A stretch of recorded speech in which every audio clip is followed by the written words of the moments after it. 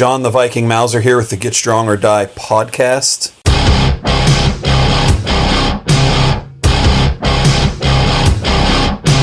Today my guest is Ricky Stanzi. How are you doing today? I'm good, man. How are you? Thanks for having me. Very good. As always, wanted to start out with just a brief background. Can you tell us just a little bit about yourself, how you got into movement and fitness and everything, and then and just segue right into what you're doing now with the GOATA locomotive systems? Yeah, so, born and raised in Cleveland, traditional kid, played a bunch of sports growing up. Basketball and football were my two favorite. I was fortunate enough to go to the University of Iowa to play football. From there, I went to the NFL.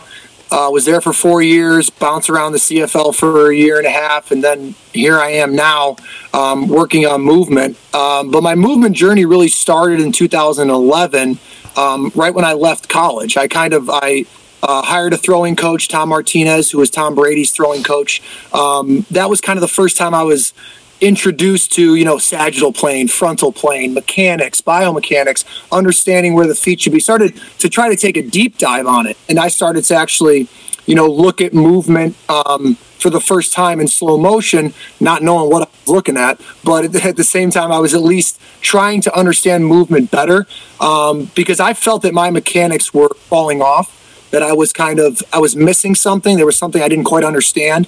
My body was starting to react in a way to certain training methods that it hadn't done before. I would go to reach under center and I'd throw my back out. I would wake up and have foot pain. I'd, tweak my groin constantly. My left hip felt like it had a flamethrower to it. So it was more of I need to figure this out or I'm going to keep getting cut. So I need to kind of take a deep dive on my own to try to understand what's going on. And then just slowly, piece by piece, I started gathering more information and I really did try to go at it objectively and just let it take me where it may take me. I spent time studying the Western arts. I looked at Supple Leopard by Kelly Surratt, was one of the first books that influenced me. I did a lot of diving into the Eastern arts, yoga, pranayama, breathing, Shaolin monks, martial arts. Took some time to look at gymnastics, spent time looking at it from more of a indigenous tribe perspective, more of a posture-related perspective. How do we develop? That kind of got me into Spinal Engine, which got me into looking at Instagram and looking at, Coach Gill's work, David Weck's work, looking at the sort of examination of locomotion and what really happens when we put that foot in the ground. And then that kind of blended into a relationship with me and Coach Gill, and I kept learning from him, and he invited me on board, and now I'm one of the master coaches, and I am fortunate enough to help teach the system to the new coaches coming in, and that's kind of what leads me up to right now. Very cool. That's a lot going on, a lot of research. So I don't even know where to begin to break some of that down, but. On your Instagram, there's a lot of I'm going to call them hot topics. I don't know if that's accurate or not, but you could say that's a hot take for sure. Yeah, for sure. Some things that you guys kind of go after, and you have the GOATA movement, and then is it WOTA movement? WOTA, yes, yeah, and some of that's on par with what we're doing in strongman with the feet. Can you tell us a little bit about just the outside of the feet versus the inside of the foot and those sorts of things? Because that's one of the biggest things I see on your Instagram that you guys are talking about. Absolutely. So GOATA stands for greatest of all time actions. WOTA stands for worst of all time actions. So when Coach Gill first set out to try to figure this out, it was all let's look at the slow motion evidence. Let's study movement as it's happening in real time in sports, not in a doctored research type of way, but just organically. So he looked at really 4 tribes. He looked at the crawling baby. He looked at the indigenous people. He looked at the decade-plus super freak athletes that never broke down. And then he also looked at the 70-plus age group at the marathon. So you take that lifespan, really, of the human body, of human locomotion, and you start to see a pattern show itself. A pattern that was starting to present itself among the people that were the most durable. Because that's probably the first thing that we have to start with when we explain GOATA, is that the idea for Gilly was, how do we prevent people from getting hurt? Because there's so many people having non-contact ACLs, non-contact Achilles, chronic pain, chronic pulls for unexplained reasons. And then you look at the joint replacement numbers and they're through the roof. So something's up. And so he kind of went at it from that lens. What he noticed was, as he started to overlay this, security infrastructure that we see, which I'll talk more about, what we see in slow motion, he started to overlay that into Gary's already training model that he was working with in Louisiana. What they noticed was not only the athlete more secure, but their fluidity, their explosivity went up. And so in regards to the foot, what we're really saying is, the GOATAs, the way they pressurize the ground, or the way that they interact with the ground, is they use the outside edge. So they use the top outside corner of the foot, if you will. David Wett calls it the green dot.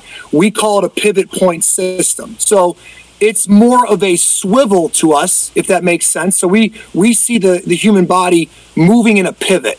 So it's not so much fighting gravity as it is surfing it. You're going to take the energy, you're going to move it around a corner, the corner being the outside edge of the foot. That's going to load up the tissue. And so what you do from there is you take that loaded up tissue and you move it back around the corner and you release it.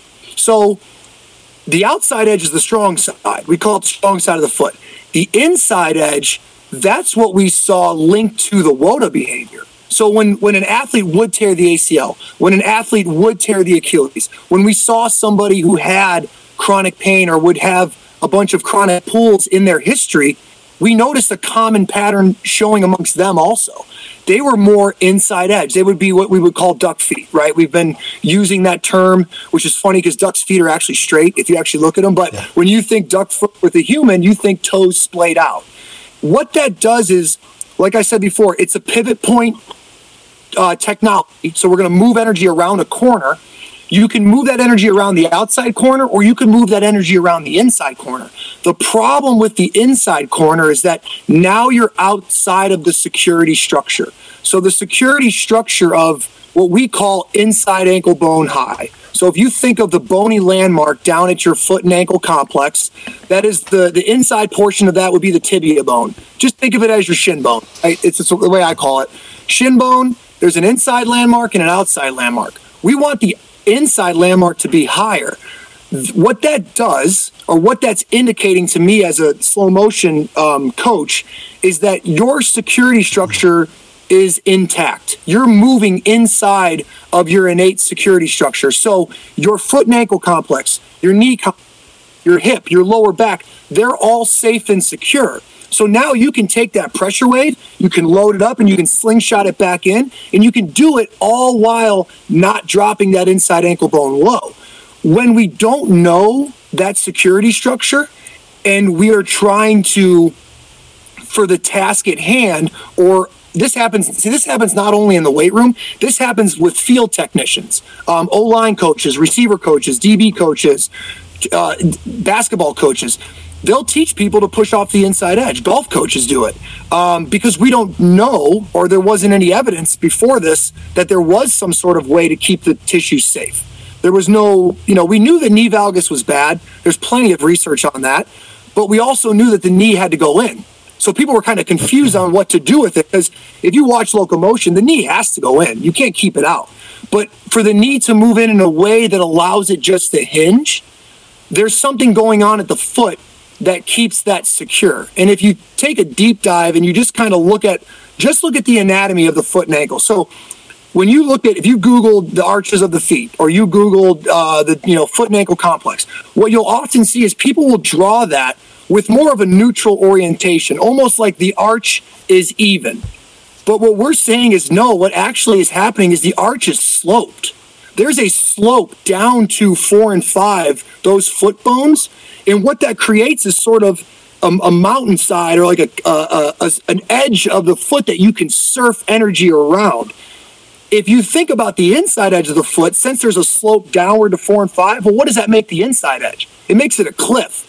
So when you move energy around a cliff, what happens is that pressure wave, which is really your body weight dealing with gravity, it's going to crash all that energy back up into the joint segments of the foot and ankle, into the knee, into the hip, into the lower back, and through repetitive stress, that's where we see the connective tissue breakdown. It's not necessarily that people are being hurt underneath the bar or people are being even hurt during the lift. That's not what's happening.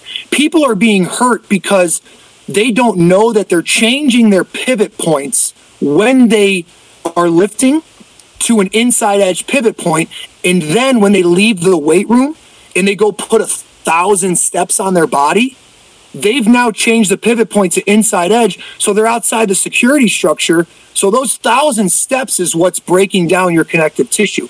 It's more of a wear and tear problem that we're dealing with, which makes it difficult to point the finger back to any one thing, because it's a lot of things that are pulling us out of this structure. It's not just training. It's also the way the shoes and the way they've been designed, and it's also the chair and the way that we rest. So that's kind of a long tangent on the foot, but also taking a little bit of a deeper dive into how the foot works and why we say outside edge. Very cool. Yeah, I think that's super important, and I want to talk about that some more. There's a lot there. So one thing I found very interesting you said was there are coaches out there teaching to drive off of the inside of the foot, and I haven't seen that. And that's interesting because I talked to Don McCauley last year. I had him on the podcast twice. And I also talked to Glenn Pendlay. Both those guys passed away last year. I was lucky enough to have them on the podcast before that happened. And one of the disagreements the two guys had, which I thought was really funny, was Don McCauley invented the catapult system. We won't get into all that. And Pendlay said it wasn't that he didn't understand why he harped so much about whether they did triple extension. He said, nobody's teaching this triple extension, yada, yada, yada. And when you talk to Don McCauley, he said, all these people are teaching triple extension. That's why I tell them not to do it. And from my experience, most people do teach triple extension. So some people, it just depends where you're at and who you're seeing and who you're around. And I think 100%. I think that's a big disconnect when a lot of people see stuff on Instagram. You only got a minute, unless you do David Weck style and you machine gun post every 10 minutes. But you only got a minute, and some people will see stuff and they'll see like what you're doing or what I'm doing or what anybody else is doing, and they'll say, well, why is this guy harping about this? Nobody does that. But that's not necessarily true. It depends where you're at. If I'm not around NFL coaches, they might all be doing something, and you might not be around middle school coaches or so I think it's important that people understand the perspective, and that's one reason I wanted to get you on here and talk about this, was because a lot of people, in my mind, I've never seen anyone say push off the inside of the foot. That's madness to me. But obviously it's happening, and that is to me, it's obvious that you wouldn't want to do that, but I guess there are people out there that think that's a good idea. And I guess go ahead. Well, I was going to say, and just getting back to it, like, why is it a bad idea? When you think about like most activities, everybody harps about force production, and even running or jumping, it's all about force production, right? You can run faster with more force production. You can jump higher, this and that. So I think it's important that you look at the foot, because that's where the force is being projected and transmitted into the ground. But a lot of people, 100%. Most people just don't think of that. And honestly, it took a long time for me to think about the foot, because I think naturally, had I not had any influence, right, if I had just kind of not read stuff, and it would have been obvious. But when you read and you see all these videos from all these other coaches and all these other people, and nobody's talking about the foot, and they're all like, you got to pay attention to where your knee's at and where your hip's at and this and that. You just completely forget the foot exists. But once I realized, like, well, hey, there is a foot, and it's like where all this is happening, that's pretty important. My lifts all went up. I got faster. I can jump higher. All my athletics became better. And it was obvious, like, hey, man, you want to be on the outside of the foot. Yes, that's where the power is. I mean, think of it from the hand.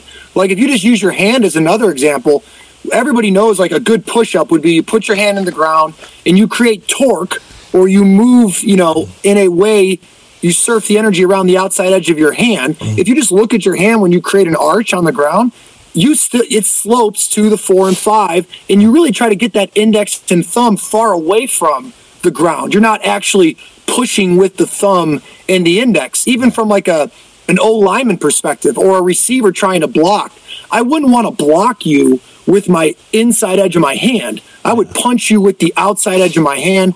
I would keep that inside wrist bone high and protected. It's the same sort of technology at the foot. It's really the same concept. The other thing that becomes troublesome with inside edge is where people put the feet as they go to drive into the ground. And so that's another one that people get confused with us, because we'll say columns a lot. We'll say, get your feet underneath your hips. And so what we mean by that, or how we could clarify that better, is that it goes back to, once again, the injuries. When we see an athlete tear an ACL, right? Like let's take the Jimmy Garoppolo ACL tear a few years ago. He's running to the sideline to the left, and now he's got to put that foot in the ground because he's going to stop all his mass and momentum, and he's going to try to change direction. So what you're asking for is really that max neural drive moment.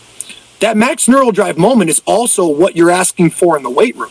So if you ask something in the weight room, you better expect that it's going to show up on the field when the athlete goes to move. We also have to be aware of who's this athlete. What is it that they are doing? So when Jimmy goes to run, he goes to stick that left foot in the ground. Guess what he does? He puts his foot outside his hip.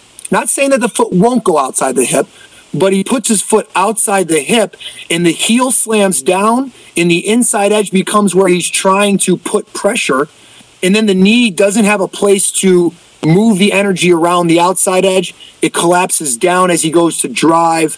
You see an ACL shred. They're all the exact same. So we try to get our athletes to have their feet underneath their hips so that when they go to drive, they can set a bow, meaning they can take that energy and move it around the outside edge of the body and then bring it back inward towards the inside of the body, but do it in a way that keeps the connective tissue and the joint segments safe. Yeah, 100%. I wanted to go back to just with lifting in that example and where the feet are at. Obviously, especially if you're like a suited power lifter, right? And you're going to squat, you're going to be wider than the hips. You're going to be like ridiculously stupid wide, right? For sure. And I don't know that would necessarily carry over to the field, but I don't know why you'd be squatting in a suit and then playing a sport anyway. but that's yep. Like who's in question? What's the context of what we're right? That's always important. But I think one of the important things to note is we're talking about the outside of the foot, and like you said, with the push up the outside of the hand. I think something that people overlook or don't think about, or whatever the case is, that builds your foundation, right? A strong foundation is a wide foundation, like a pyramid, right? If you're on the inside of your feet, or even your hands, like you said in that push up example, you have narrowed your foundation. And we know that if you overhead press, wider feet makes it easier. That's why when you split jerk, I mean, part of the reason is because you drop under the barbell, but the other reason is because you're so wide you can't fall down, right? So wide feet creates this great foundation, and I think that's super important for balance and super important for force production and all these things. And I don't see a lot of people talking about that. And I think that goes along with another thing that I learned very early on when I was in college for coaching. And I don't know. There's been a lot of debate about this. So whether it's true or not, I learned something from it. They always talk about women in athletics have like a 25% higher chance of tearing an ACL. And there's some debate as to why that is. Some say it's hormone fluctuation. Some say this and that. But one of the things that's always brought up in the debate is hip to knee angle. They generally have a wider hip, so the knee goes in. And everybody knows this. Everybody's heard this. Everybody that's went to college for exercise science, exercise phys, athletic coaching, any of those things, or anybody that's reading Gill's work or anybody's work, Perform Better, whoever, they know they know of that. And they know that the knees going in causes the ACL problem. Like, everybody knows that. Everybody knows that. But for some reason, nobody has thought the foot and being on the outside edge and widening the foundation would prevent that. It's like a house. If you build, or a pyramid, if the bottom was smaller than the top, you're going to collapse. And this is obvious to me, but for some reason, all anybody wants to do is harp about the knee itself. And they say, well, put your knee to the outside. But you literally can't do that if you're on the inside of your foot. You just can't do it. Yes. You can't be knee out and foot in. It just doesn't work. Doesn't work. Not part of the design. Yeah, but I just don't know. This is what blows my mind about the whole situation, especially when you're talking about injury, is like literally everybody knows that the knee going in is terrible, but they haven't, like, guys like you and Weck and a couple other people have figured out, to think about the foot, and obviously you do have to think about the knee to a certain extent, but it's like and I'm talking NFL coaches or Olympic coaching, Olympic athletes, world-class powerlifters, world-class, I even see them and they ignore this. And I don't think, like I said, I've not seen anybody teaching to push off the inside of the foot specifically and say, hey, do that. But I have seen people watch someone do something, the foot's obviously collapsed in, which is pushing the knee in, and them ignore it. I have seen that. And I see that all the time, in fact. Like, that's all. I mean, you could go on Instagram right now. I could scroll through my feed and find that within 5 minutes. And that's just as bad, I think, as telling someone to do it, because, you're allowing it to happen. And I just find that that maddening. And that's one of the great things, I think, about what you're specifically doing is with the injuries. Because even like David Weck and some of the other people, they kind of are more on the performance side, like, hey, this will make you faster, this will make you, not that you're not doing that too, but you're also you're also really like, hey, this is going to, like, you're not going to get mangled, which is pretty important. We're trying to, a good way of saying this is like, hey, listen, we're slow motion junkies. Like, that's what we do. We're watching slow motion video hours on end every single day. Here's what we found from an evidence standpoint. I don't care what it is that you do specifically. Like, you're a power lifter, you're competing. So you're going to do things that are going to be different than my 8th grader who's trying to be a lacrosse star. You know what I'm saying? Like, there's going to be different things that are going to be trained, obviously. What we're saying is, hey, we found the blueprint. We found the design. We found the way this thing works to stay safe. Just overlay this blueprint on what it is that you do. Use this knowledge that we have with what it is that you do so that you can go through life staying safe. Like, nobody wants to have their joint replaced. Nobody wants to be injured. It's miserable. So if you have a way to protect yourself and you have at least the knowledge or have at least heard it, then you're in a position where, you can make a better decision about what it is or how it is that you lift, right? You'll, at the very least, take a look at your foot. You know what I'm saying? When you're getting ready to lift, have a thought about, hey, what is this thing doing? Is it going to be safe the way that I'm doing it? And I think, kind of back to your point about nobody really paying attention to the foot.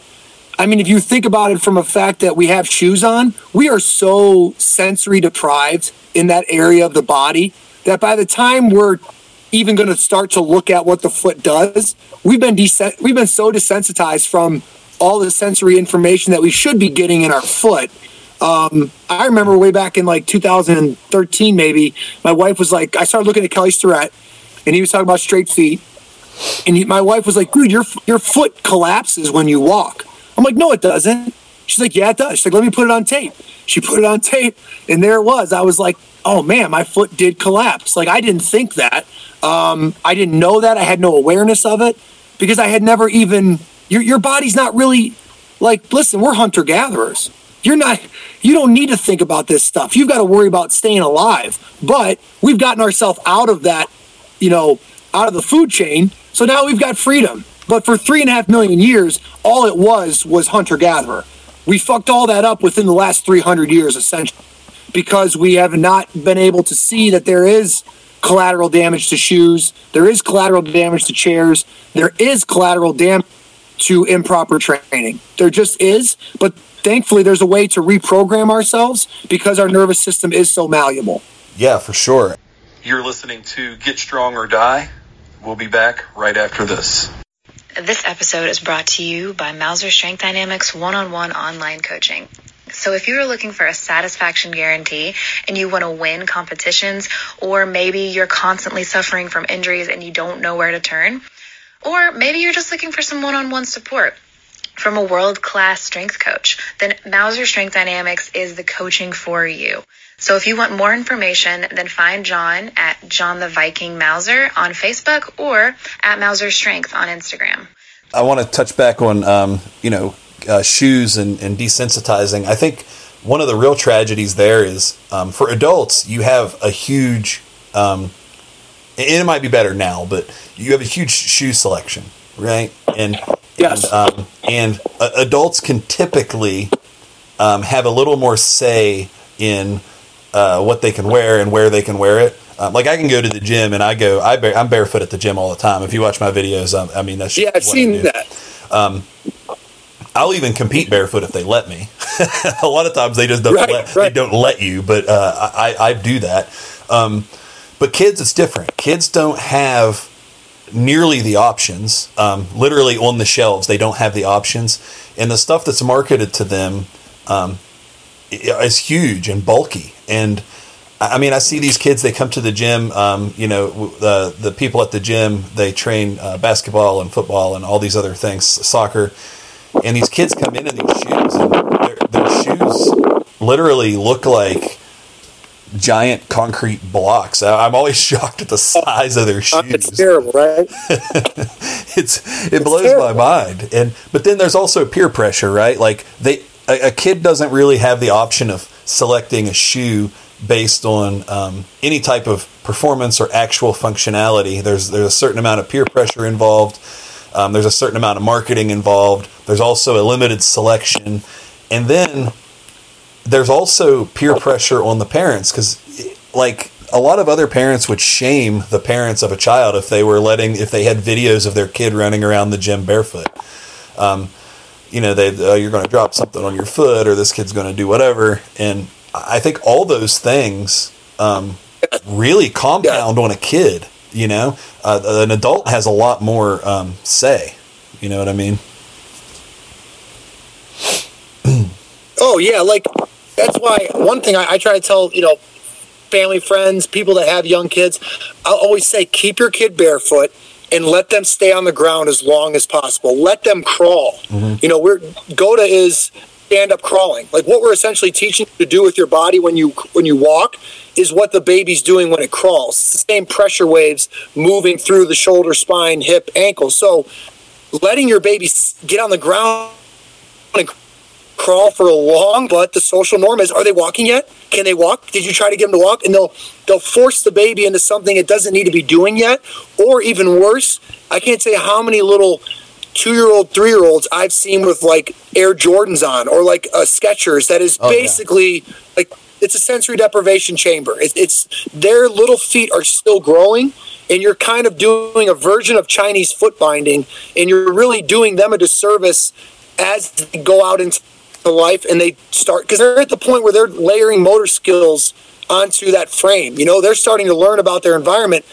If you look at how much sensory information comes from the foot, like you said, let them run around outside barefoot. My wife always yells at me. She's like, their feet are muddy. I'm like, so? Like, that's part of it. Yeah. That's part of being human, is having muddy feet. Like, that was just one of the things that we dealt with. I mean, the toughest skin on the body is at the bottom of the foot. Right. That's not by coincidence. That's by design. You've got a built-in shoe. We just don't know it. And by the time we start looking for our own answers, we're 30 years old, 20 years old. Your foot's wrecked by that point. Now you're in more of a rehab mode. Right. Oh, yeah, for sure. Yeah, and that's what I was getting at. These kids, they have these shoes put on, really early. They're the worst possible shoes to wear. They train, and the majority, if you train as a kid, you're going to have so many more hours logged training than when you're an adult, just based on time and life. And, a child's practice for any sport is longer than any amount of time I spend in the weight room on a given day. No doubt.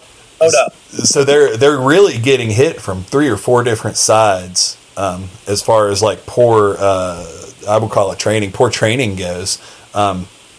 And then you compound that on top of, like I said, people not knowing of the foot. So the coaches can be a really good coach, best coach, great cues, whatever. But if they're not focused on that, that's not going to get any better. Right. I mean, it all starts with the foot. And we say that all the time at GOATA. We're like, if you don't get the feet right, nothing else upstream could be right. Like you said before, it's the foundation.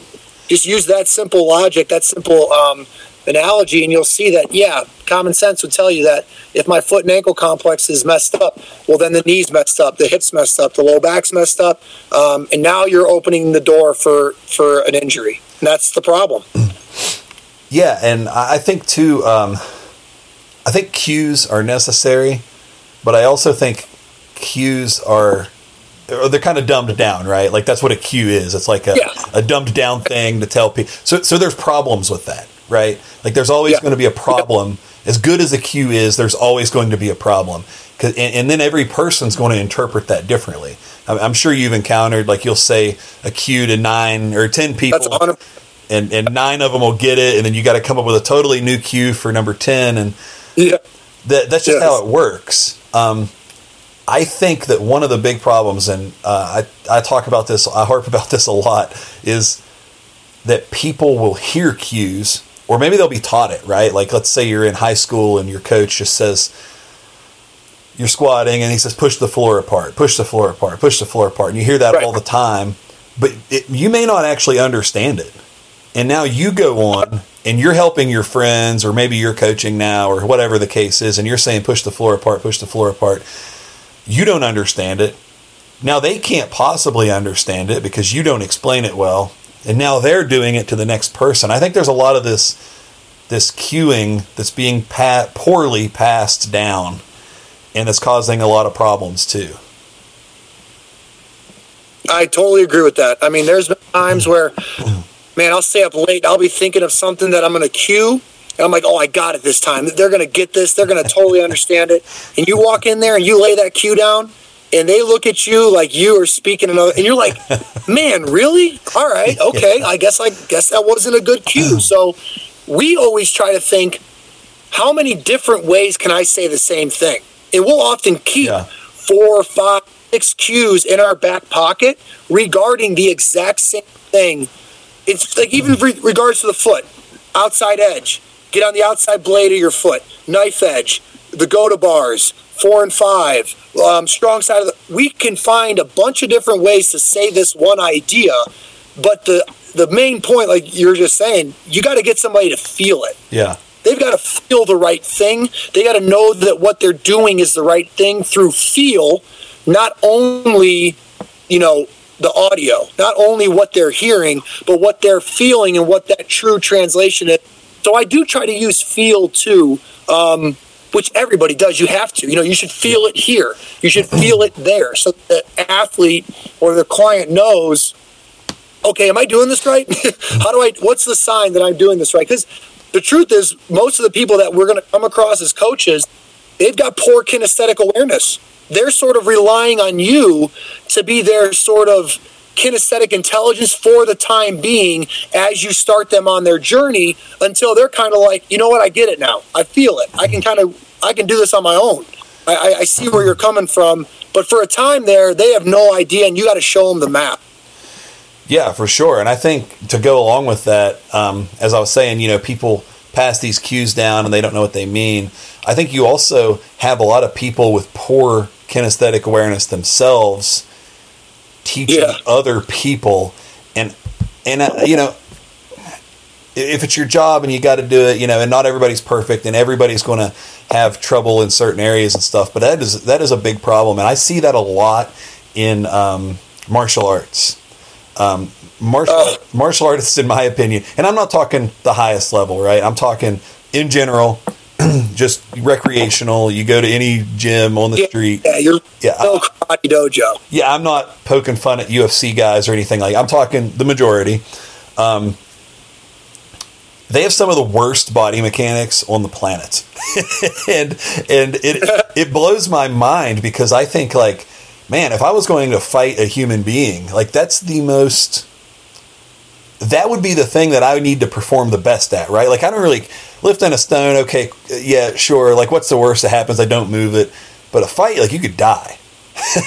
Yeah, right. Like, the stakes are... Yeah, the stakes are super high, and these guys just can't move. Yeah. And of course, I'm a strong man, so I think, lifting weights is the answer to that, because once you load something, you kind of have no choice but to do it at least somewhat right. And martial artists, for whatever reason, are so adamantly opposed to lifting anything heavy. I think that's a large part of their problem. But I see that a lot in that community. You'll see a guy that couldn't squat to save his life. I'm talking with no weight, like, could not squat down properly. They would drop down, their knees would shoot past their toes, they'd be up on their toes, they'd probably fall over, and they're saying, well, you should squat down when you punch. Like, well, you can't squat. But and you see that all the time, and I'm sure it happens in football. I'm sure it's happening everywhere, and these people can't. In football, it's probably a little bit different. I would assume that at some point they could move, and now maybe they've just kind of let themselves go, and now they can't. It's a blend. Yeah, it's a blend. But that's still a problem when you go out on the field or in the dojo or in the gym and you say, hey, like, we have to do it. This is how you do it, and you demonstrate it, and you can't demonstrate it properly. A lot of people, myself, I can see something and go do it. That's how I operate. You could talk to me all day and I'd be like, I don't know what you're saying. But if you show me, I'll go do it. Like right now, I just go do it. And there's a lot of people that learn that way.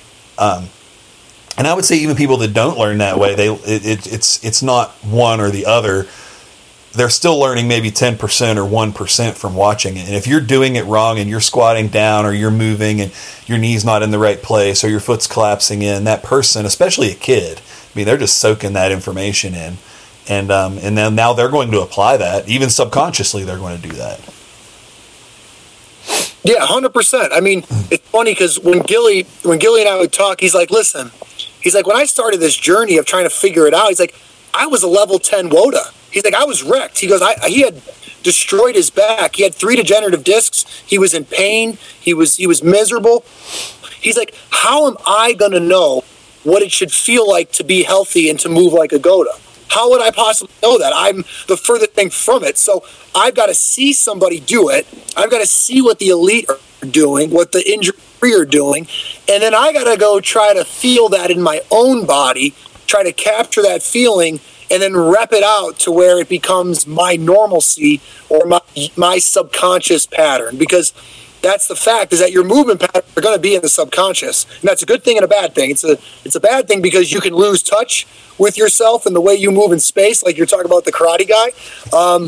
But it's also a good thing because it allows you to step into the flow state. It allows you to drop everything. That's when you're going to perform your best. To me, the training model when I get an athlete is I am taking their subconscious, bringing it to the conscious, training it, and then letting it float right back to where it came from. And the more I do that, the conscious, subconscious that I bring to the training table, eventually it'll start to go back and it'll be more GOATA each time it enters into the subconscious.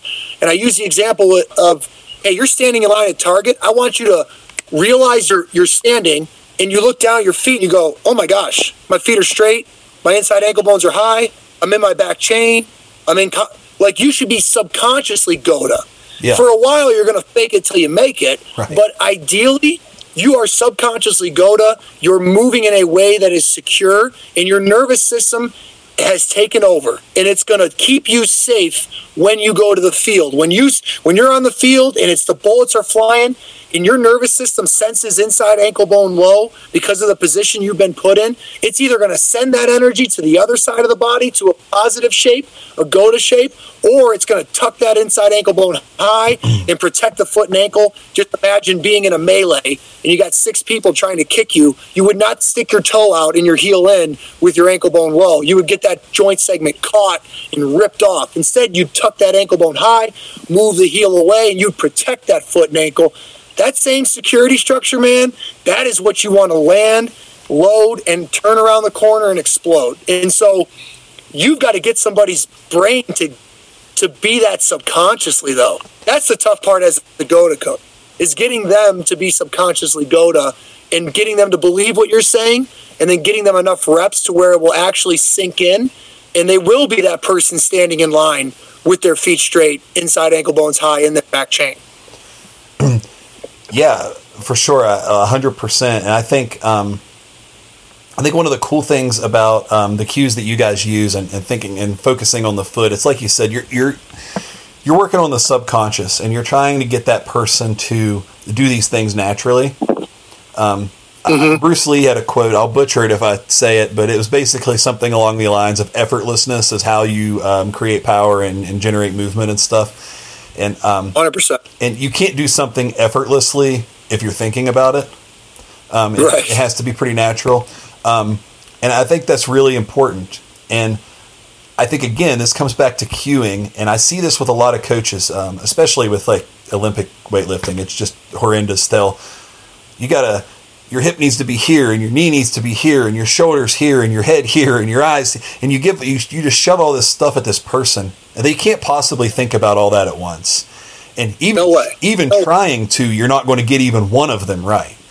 But the beautiful thing about the foot is it fixes so many things up the line automatically that you only have to think about the one thing, and you fixed 5, 6, 7, 8, a dozen problems.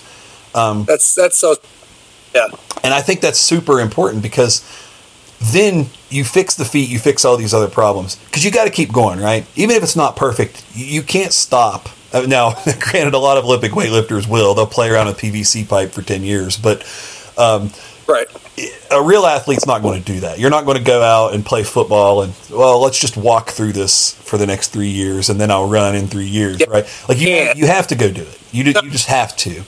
So you have to fix as many problems at a time, without overloading the person, and send them out there where they can safely do it, and then start fixing problems as you go. And, and I think that is one of the best things about the system that you guys have developed in the cues, because the foot's going to fix so many problems. From there, it's easy almost, right? I mean, it's it obviously, client to client, but it's going to be pretty easy from that point forward because you've already fixed the foundation. Yeah, I mean, you half the time what I'm harping on with a kid is really just his foot. And the one thing I always laugh because I love to play golf. And I remember I'd be golfing, I'd be sucking it up, I'm terrible, and you got 6 dudes behind you trying to tell you something to think about. Right. And I'm like, guys, it's too late. When I'm over the ball with the club in my hand, it's over. There's no time to fix anything. I am who I am at that moment. It was the same problem I faced at quarterback. I'm holding the ball. It's like, it's too late now. I am this person. I'm going to show who I really am when I have to go full speed. It's like you've got to have a training model that's going to be able to affect the playing model, right? The free-flowing version of you, just like you said with Bruce Lee. I mean, Bruce Lee's, that main quote was, be like water, right? You want to move effortlessly. Well, shit, how do I get to be able to move effortlessly, right? That's the everybody says that quote. You see it everywhere. It's on T-shirts. It sounds cool as shit. And then you get to the point of, okay, so what do I do to move like Bruce, right? I mean, you go buy a Bruce Lee book. He's got a gazillion different exercises in there. You don't really know where to start. Right. Finding that point where the way that you train is going to show up in your fluidity concepts is number one to me. Because I come across a lot of golfers, I come across a lot of quarterbacks And that'd be like technique world, 101. Like they're talking, when you're talking about throwing, you're talking about some serious need for fluidity, serious range of motion on the table, very high intelligence, and then being able to survey the environment and throw a spear right past a linebacker's head, over a safety, right into the arms of somebody when you're getting, people breathing down your neck. You better, it's too late to worry about what your feet are doing. You better have trained them the right way, and you better have a training system that reflects it. We use a pyramid where it's like the base is the groundwork. Then we're moving you up to supporting standing work on those boards. Then we'll try to get you free from the support, keep you on the boards. Then we're moving you to fluidity. The reality of it is, the practicality of it, usually you're taking an athlete all over that pyramid. They're going all over it. They're working the groundwork, but they're also working fluidity. They're working the support, and they're doing it all in most likely one session. So every session has some sort of reflection of the whole GOATA system, especially when you're dealing with an athlete. Now, if my dad comes to me or my uncle or somebody who doesn't have to compete tomorrow, they got nothing on the table, they got nothing on the line, well, then we can go real slow and we can just work the groundwork. We can take it piece by piece, put you back together, because usually if that client comes in, they just want to be pain-free. If a 50 to 60-year-old comes to me, I know they're hurting. And so what they need first and foremost is just the basics, right? Which is always going to get back to the foot anyways. Yeah. But a high-level athlete, 100%. You can't just expect a high-level athlete to take 2 years off to work on their body. It's not going to happen. So you better have some clean cues, and you better have some clean concepts that can quickly be interjected into their training model. Yeah, 100%. Yeah, and I think it's important that you said, you're going to train some 60-year-old person that's hurting different than an NFL player. I think one of the cool things about CrossFit was that they kind of say, like, this is how pro athletes train, so we scale it for everybody. And I think that's really cool, right? I think, and I do that frequently. I'll take somebody that's 50 and turn them into a strong man or a strong woman, and it works. Right. But not every 50-year-old. It depends. Yeah, it depends on what they want. Yeah, and I think that's one of the downsides of CrossFit is you take this 50-year-old person or 60, whatever, they go into the gym. There's not much individualization there. They kind of use that. Well, you're 60 and you're here, so we're going to do this and we're going to scale it for you. And I think sometimes that doesn't always work. No, it doesn't, and that's it's scary, but that is the truth. What you're saying is, you can't just throw anybody into every single style of working out. It does not work. You have to respect that people are hurting. You have to respect that we're way off our game by being in modern lifestyle. Like when I finally realized, it clicked in my head, I'm like, oh, we're hunter-gatherers. That's what the problem is. Like, we're designed to be a wild barefoot sitting on the ground 20+ miles a day. And then I think about what I'm doing now. You wake up at 7, you go down and get a bowl of Corn Pops and coffee. Like, you are so far from what you're built to do. You're in cushioned, comforted land. We have no idea how intense and how strong our human body is, but we got to realize that we're broken and move us back towards the healthy side. But we have to pay homage first and foremost. Some people are going to be broken, and some people have different goals. And so a system has to be in place that can identify your goals, but then can also identify your weaknesses so that you don't waste your time. Yeah. In this day and age, people are moving. People got things to do. People got places to go. You don't waste their time with stuff that they don't need. Right. The quarterback that called me different than the old lineman that calls me. I'm going to talk to the old lineman differently than I'm going to talk to the quarterback. And there's a reason for that. It's because they have different goals. It's because they have a different view of what it is they need. They've got a different history of injuries, different, timeline, depending on who they are and what they're doing. Maybe they're in a, situation where they're going into the draft. Maybe they're trying to fight to get on to the second team? I don't know, but I got to find that out. And the more answers I have there, that's when you start to build a program that works for each client, because you're doing things that they truly want. Because once again, like I said before, they're outsourcing to you consultation, right? They're asking you for kinesthetic awareness. They're asking you for your 8 years of reading books in the house in your underwear, trying to figure it out, sticking red dots to the wall, trying to tie it all together. You're there to condense it. You're trying to condense the 8 years to 30 minutes and give them the quick cues and the quick understandings. Like, hey, I spent 8 years out with the foot. Guess what? Get to the outside edge. Right? Yeah. Don't go do the research on your own. I spent all the time doing it. Here's what you need to know. Yeah, I think again, it goes back to some of the stuff you guys are showing and teaching, at your facility on Instagram and all that. The foot is important for everything. So it doesn't matter. I mean, unless even something like rowing, right? Like on the water, like your foot's important. I mean, there's pretty much maybe 1% of athletics where your foot's not going to be used. And, there's no way you're going to waste any time working on that, right? Like that is a key thing that like you can take everybody, and maybe you don't do the exact same with them, but you can take every single person and say, hey, we're going to teach you the outside edge of the foot. We're going to do this and that and fix that. And that's going to fix a lot of problems. And then, like I said earlier, because it's such a simple cue and it fixes so many problems, you're not overloading the person. So you're not wasting time there.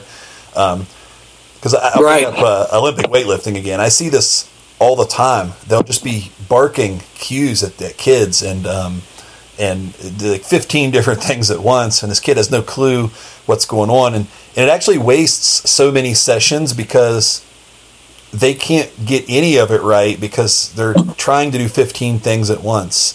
And by the time one clicks, you're 6 or 7 sessions down the road. Whereas if you just said, keep your butt lower or whatever, and you just said one thing, they could have fixed that one thing and then the next session. And so I think that's important. You're right. Wasting time. I know I didn't think about it really until you brought it up, but people are just wasting time. And I'm not saying, like wasting time so far as like, you did this for 2 years and you wasted all your time. What I'm just saying, you could have done it faster. Even if it was 2 months faster, right? I mean, if you're talking 24 months versus 22 months, hey, that's still 2 months. And if you're at the top of a sport, that's basically, that could be your career or not. 2 months. I mean, you could 100% blow an opportunity or miss a tryout or whatever the case is if you could have got somewhere 2 months earlier, even 2 days at that point. Yes. That's a huge deal. I think time is very important. Yeah, I mean, you gotta identify what it is you're looking for. I think that some people don't even know what it is they're looking for. I think some people feel pressure maybe from the society, or pressure from the outside, pressure from I need to be doing something. What is it that I should be doing? Well, what's popular? Oh, okay, CrossFit's popular. I guess I'll go do that. I don't really know anything. And they enter into something that maybe wasn't really for them, and they end up going south because of it, and it starts to hurt them, or it takes away from what they really wanted. I mean, back to the Olympic lifting, I remember in 2014, I believe it was, maybe 13, I was helping out at a high school down in Florida, and we were doing the whole Olympic lifting thing. And I remember that at that point, I didn't know what I know now, but I was like, man, we are putting so much effort into getting these kids to learn how to Olympic lift, and none of it's working. Everybody looks awkward. They look like newborn baby deer. They look crazy. Everybody's feet are all over the place. They're collapsing. I'm like, is this really worth it? And that was kind of one of the earlier moments where I was like, what's going on here with Olympic lifting? And I didn't know anything I knew about GOATA. I was starting to look into movement, had been looking into movement. But that was probably at that time where I was into supple leopard. And I thought that moving a bar fast was what I needed. And then the more I studied biomechanics, I was like, oh, I guess it's not really productive for a heels up athlete. It's not productive or an athlete that needs to move forward through space. And those athletes are really what most of sports is. I mean, name a sport, guarantee you it's probably a heels up, forward locomotive sport. Outside of high jump, outside of rowing, outside of tug of war, outside of backpedaling, you're talking about a very tight niche of a small corner of the sports world that's going to really use reverse movement at a high level. And Olympic lifting is reverse movement. It's the high jump. That's kind of what I said in a couple of my videos. I'm like, look, I thought Olympic lifting was the real deal. It turns out, as I learn more about biomechanics, or the new biomechanics, as we've seen it play out in front of us in slow motion, Olympic lifting's backwards movement. So that's going to teach my body to drive in to out while I'm in my squat. And we see the squat as the landing. So the way that you squat is going to show up in the way that you run. And so if I'm in my squat stance, in my squat phase of the cycle, and I'm teaching my brain, hey, drive in to out, and then I'm going to move this weight up and back, move this weight up and back, move. Well, then the athlete leaves the board, they walk away, and they start to use that in to out strategy, which is the opposite of what we talked about earlier, which is the out to in strategy, to move themselves forward. Now that athlete goes to the field, they go to cut, they go to use the inside, and then when they go to use the inside, boom, that's when catastrophe strikes. So we've received blowback from saying what we've said about Olympic lifting, but we stand firm because we're standing firm behind slow motion evidence. We're just saying, look, guys, here's what we saw in slow motion. It is reverse movement. It is using the big toe to kind of dig into the ground and flip the heels in, when forward locomotion is using the outside edge to sort of dig in, surf energy around, and then flick the heels out to move forward. And that's what you want to install in your forward locomotive heels up athlete. Now, if I have an Olympic lifter come to me and say, well, what can I do? Well, I would say I would use GOATA differently with an Olympic lifter than I would use it with a junior in high school that wants to be an all-state quarterback or an all-state DB. It's not, that's when GOATA can be looked at as more of a cleansing program, where I would say, hey, listen, man, Olympic lifting, if you're getting paid and it's what you do and you love it, but here's what you need to know. If you take this in to out strategy with you, when you go to walk away from here and you go put thousands of reps on your legs, on your wheels every single day with that in to out strategy, that using the big toe to pressurize the ground strategy, you're going to eventually need a new knee or a new hip because you are outside of your security. You're now flirting with inside ankle bone low. You're flirting with inside edge. And the whole stream of joint segments up from the foot and ankle are now at jeopardy. And so the way I would program for an Olympic lifter, if they did come to me, would be way different than the way I would train my high school athlete who's a football player. Because that high school athlete who's a football player, the fact is, we got a lot of new equipment in the world coming out. Landmines are great. Sleds are great. The Henny press is great. There's a lot of options to create explosive power without doing Olympic lifts. So if I only got a kid for an hour and 15 minutes, why would I spend all the time teaching an Olympic lift just to have to cleanse his brain of the reverse movement in another hour session? Why not just use the landmine, create force going forward, keep the principles of locomotion and the principles of the security structure clean and pristine, and that way that athlete's brain is going to work better. Their nervous system is going to work better when they're on the field. They're going to be able to free up their mind from any sort of aches and pains that would be happening from the training, because the way I train a high school athlete, he better not be getting hurt in my training. He needs to go play a contact sport. So these guys should be moving in a way that makes them feel like a big cat. I want my kids to walk around the field with swagger. I want them to be like just dripping swag, complete fluid athletes. They feel cocky. They feel arrogant. They know they can do what they want with their body, with their skill set. But the way I do that is by perfecting movement. And you perfect movement by paying homage to the design that Mother Nature put out there. You pay homage to the cycle of movement, to the pressure wave technology. I'm not going to do anything that's going to take away from that when I only have a kid for an hour and 15 minutes, 3 days a week, maybe. Yeah, for sure. And I have a probably a pretty unpopular opinion with when it comes to Olympic weightlifting myself. But I think there's a lot of time wasted doing that stuff. I think I've run into the same situation that you have, where you go and you're trying to teach us stuff, and you're like, Jesus, like, this is going to take 6 months for this person to learn how to do this, and we could just do box jumps or something, and right. And I have come up with some ways around that. I've broken it down. I think, like, why is a football player doing the catch portion of a clean? I don't think that learning how to rack the weight on your chest and throw your elbows up really does much for a football player. I think high pulls are a better option.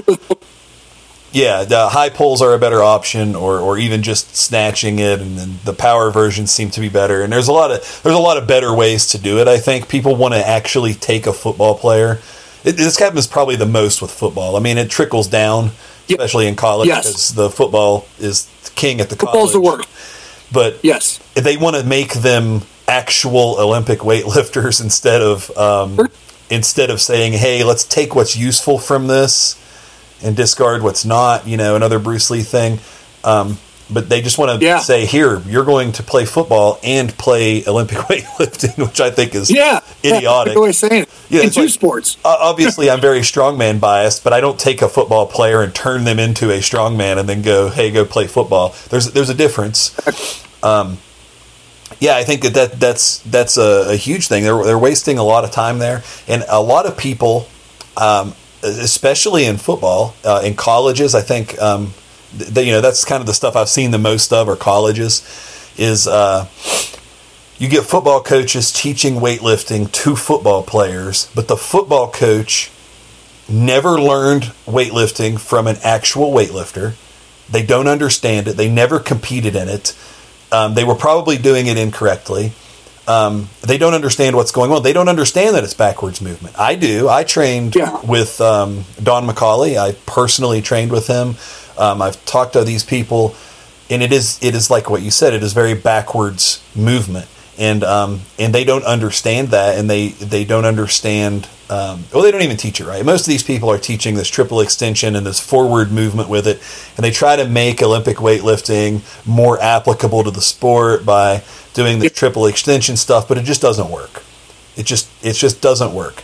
And this is probably where we would disagree. I would think that if you did it the Don McCauley way with the catapult, you would become more explosive, and that is applicable to sports. But I think the caveat would be, you do see a lot of Olympic weightlifters collapsing to the inside of the foot and going in to out, like you said.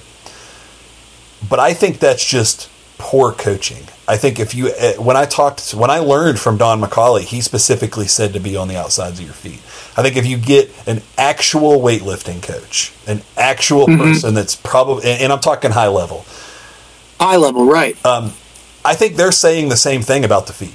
I honestly do. I think that they're saying be on the outsides of the feet. But again, a lot of people don't think about the feet. So a lot of this isn't coming from the Olympic weightlifting community saying, hey, you should push through the inside. It's a lack of knowledge. It's a lack of understanding. But a lot of them do say to push on the outside. I think that might be something to look at. And because Don McCauley was honestly one of the first people that I worked with that really said that about squatting, and was talking about the edge of the feet and the ridge of the feet and being on the outside. And I think a lot of that just comes from really poor understanding and poor learning, and just a trickle down of, hey, I don't understand it, but I'm going to teach you, and now you understand it less, and I'm going to teach you. And especially in football, there's a whole lineage of misunderstanding down to the coach that you have today a lot of the time. But you're right, most people are wasting a lot of time trying to make people weightlifters, trying to learn all these different components of it, and then they have a lack of understanding of the feet, and it turns into this giant nightmare. Yeah, we had a guy, I was at a coach's clinic, and I'm totally blanking his name right now, but he's a young cat. He had spent a lot of time overseas in the Eastern Bloc countries learning Olympic lifting from the best. Egypt, these countries that are high level Olympic lifters at the games. And he even said, he's like, we barely ever do the full Olympic lift. Mm-hmm. He's like, but when I come over here to the West, you guys only do the full Olympic. Right. He's like, most of what we do in Olympic lifting is getting ready for that one lift at full capacity. But you come into a weight room, you got some 8th grader named Timmy who's been sitting on his phone all day. He's got duck feet and he's front chain dominant. You throw him underneath a bar and you tell him to do a hang clean. I promise you, he's going to throw his feet outside his hips. He's going to collapse in on himself because that kid has not enough time to, first and foremost, Olympic lifting its own sport, but not enough time to even dive into the very, very basics of Olympic lifting. Right. Olympic lifting is a high-level sport. It's its own thing. It's its own world, its own industry. It's amazing feat of strength. It's remarkable what they do with the bar. What we're saying, though, is that technology, that type of training, does not translate to forward locomotives. And the problem is it's being used as the sole way of training young athletes for forward locomotive sports. It's being used as their main way of creating explosive power. Because like you said, triple flexion, triple extension, I would say those ideas are also a part of the problem because they come from a side view assessment. So that's all 2D language, right? So triple flexion, triple extension gives you this piston type idea of movement. What we're saying is, no, dude, it's pivot point technology. Like, you think you might be holding straight lines, you think you might be holding neutral, but what you're really doing is you're not allowing the outside edge to be the pivot point. And so guess what edge you're going to use? You're going to use the inside edge because now you're teaching core brace when you run, you're teaching arm swing, you're teaching neutral knee, you're teaching tripod foot. All those things are set up for 2D information or a linear piston type energy where you fight and you go up. What really is happening to us is it's almost like a dance with the line of motion where you're going to surf to the outside, come back around, release, take that energy that you release, catch it on the other side, load it up, bring it back around the corner, release, catch it. You're playing volleyball with the pressure wave. And the net is sort of the spine, and then the columns are the players, or the sides of the body are the players, and you're just going back and forth, and the spine's just traveling inside, going back and forth to those columns, loading up with the shoulder and the hip and the ankle, and it's just creating these nice pressure waves. If you get into a room, if you get into a weight room, and you're teaching the body to work in lines, it's going to try to, because the brain is a servant to the environment, so it's going to try to do what you tell it to do, but it's going to eventually, when it goes to run, it's just going to use a pivot point, because that's how it moves forward. A pivot point. It creates torque, rotational force. But now your pivot point is going to be the big toe, and once you do that, foot and ankles in jeopardy, knees in jeopardy, hips in jeopardy, low backs in jeopardy. And the reason that people will say to me, well, there's not a bunch of ACLs at the Olympic lifters. I'm like, they don't run. They don't play a season. They're not in the NBA. Yeah, you take an NBA player and you make them do that, and they got to put all those miles and all those cuts. You take an NFL athlete, you know how many miles these dudes put on their wheels, and you make them change the pivot point? Yeah. You better believe there's going to be a bunch of ACLs and a bunch of Achilles, because you've moved that athlete out of his security structure. What we're saying is level up their security structure, get their inside ankle bones high. Think of Darren Sproles is a great example of this. He was super durable. Barry Sanders, Randy Moss, Dion, Ed Reed was like the GOAT of it. Those inside ankle bones Ed Reed would hit the ground, his inside ankle bone almost went higher. He never dropped that inside ankle bone, and he moved the energy in a way that kept him safe and fluid and explosive. I don't want to get hit by Ed Reed. I know that much. And he moves like a GOATA. So, and we put a video up on Instagram today. We got a 300-pounder down in Louisiana that Gary trains. He's an old lineman. This guy moves better than some wide receivers that I see. So teaching the body to do what it's designed to do, I mean, that's common sense, but teaching it to do what it's not designed to do is where the catastrophe can set in for a certain athlete, right? Or like I said, if I had an Olympic lifter come to me, I'd be like, dude, here's the problems with Olympic lifting, and here's how GOATA can help you stay durable so that you don't need a new hip or a new knee when you're 60. Because the facts are the connective tissue and joint segments are designed for 110 years. They're being replaced at 50 to 60 years approximately in the human population. That means that you're literally cutting the life expectancy of your connective tissue and joint segments in half. I mean, if someone told you, hey, take this drug, do this, it'll cut your life in half, you'd be like, I ain't touching that shit. Get away from me. Well, what I'm telling you is that certain things are cutting your connective tissue and your joint segments in half.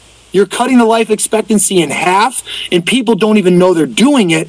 So sometimes we come off as confrontational to GOATA, but you also have to remember, we're looking at slow motion all day of all the injuries happening and then all the fluid athletes that are moving. And when you see both sides of it, you're like, oh my God, I've got to tell somebody. Someone needs to hear this today. I don't know who it is, but somebody's got to hear it because people are hurting. People are hurting. Yeah, I thought there's a couple of good points in that I wanted to bring up. I think one was I think it's I'm blanking on his name. It's the barbell medicine guy from Starting Strength, to Jordan something. But he actually just released a video not too long ago on Instagram about poor body mechanics, movement, whatever, and injuries. And he's like, you can do something poorly for a very long time and never get injured. The body's very resilient. And and one of the cool things is, like, you could literally go do the wrong thing, right? And you're training the wrong thing. So the wrong thing will get stronger. So it will actually become more resilient to injury because you've trained it. But that doesn't mean that it's better, because if you did it the right way, you'd be even less likely to get injured, right? So you have to keep all that in mind. Right. So when people say, like, well, the Olympic weightlifters, they never blow their ACL out. Well, you're right, they're not running, right? And what's the most amount of weight that you might have on your knee in Olympic weightlifting? I think the all-time world record clean and jerk was 585, I think, or 586. It was in kilos, so somewhere around there. But what's the amount of pressure when you're running on your knee? It's something like 3 to 5 times, I think, your body weight. That's a great point. So if I'm not sure, what do you weigh? I'm probably right around 200. I'm light. So 3 to 5 times. Let's take the top end, because you played in the NFL. You got a lot of force production. That's 1,000 pounds. That's almost double the best Olympic lift. And it's the best Olympic lift was done. Let's even take the full meet, right? So you would have done 3 attempts in the clean and jerk. Right. So I don't know what his attempts were. I would guess I'd say maybe 545, 565, 585 would have been, So that's 3 hits on the knee. And that's 3 hits on both knees at once, because he's not landing one-legged. At least I hope he wasn't landing one. You in the NFL, that's 1,000 pounds on one knee at any given time. I couldn't even tell you how many times during a game. I mean, exactly. I don't know. You're proving it very.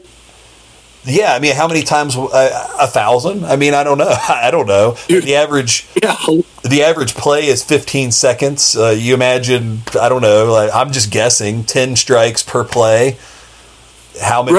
How many plays? You could drive the math and it'd be alarming. Yeah, it'd be millions of pounds of, at least hundreds of thousands of pounds of pressure on the knee.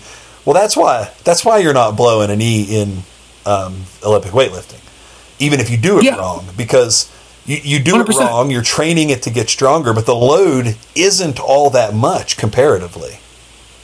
Right.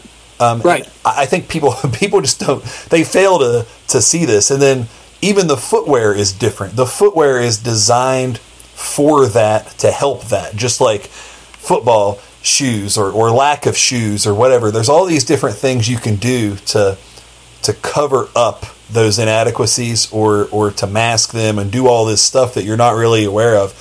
Yeah, you're probably never going to blow an ACL in the weight room. No. It's always going to be. If it is in the weight room, it's because you were doing cone drills or jumping hurdles or. It wasn't.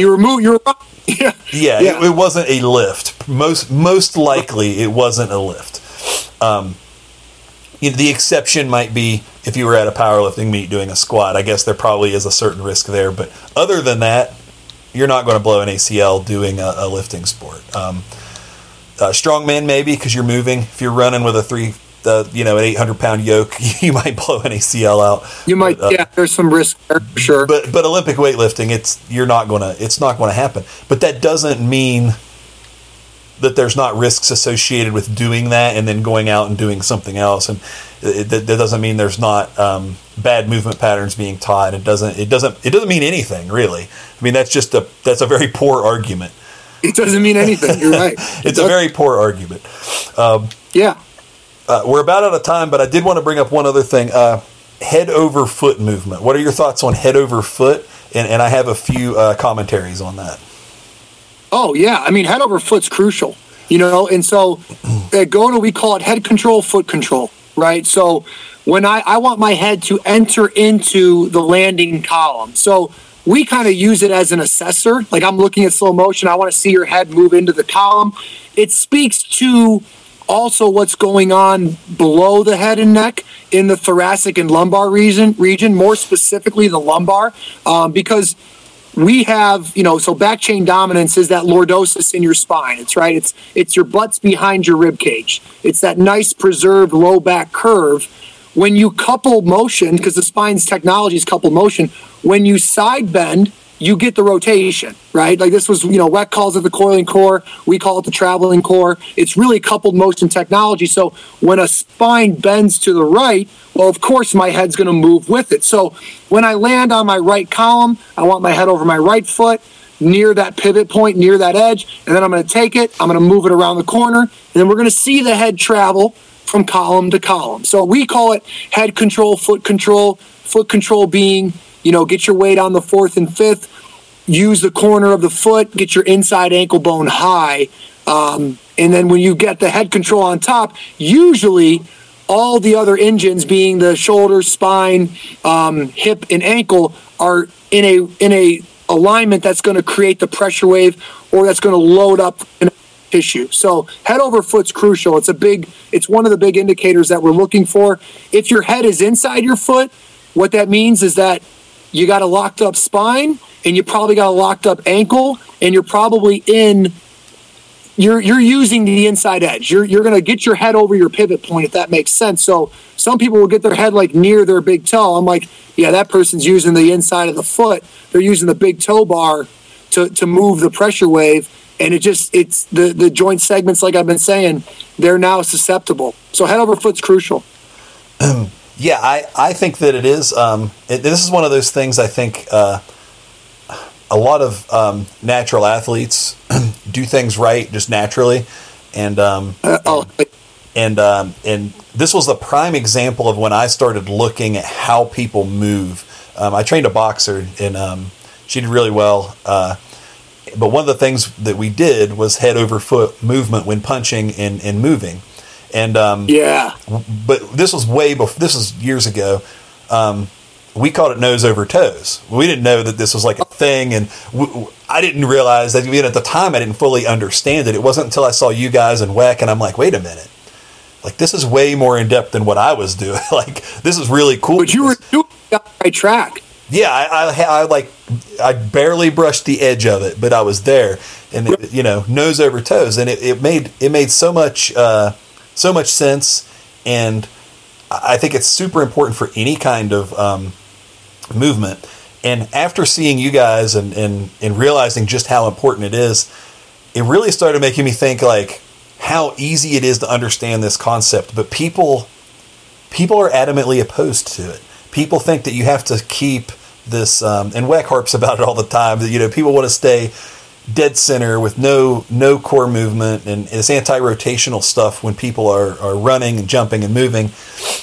But it literally doesn't make any sense. If you take somebody and you have them stand and then you have them stand on one foot and they try to, I know where you're going. And they try to keep their head in the center, you can't do insane. it. You can't do it. And yeah. I know you guys don't like pistol squats, but a pistol squat's another example. You cannot pistol squat with your head in the center.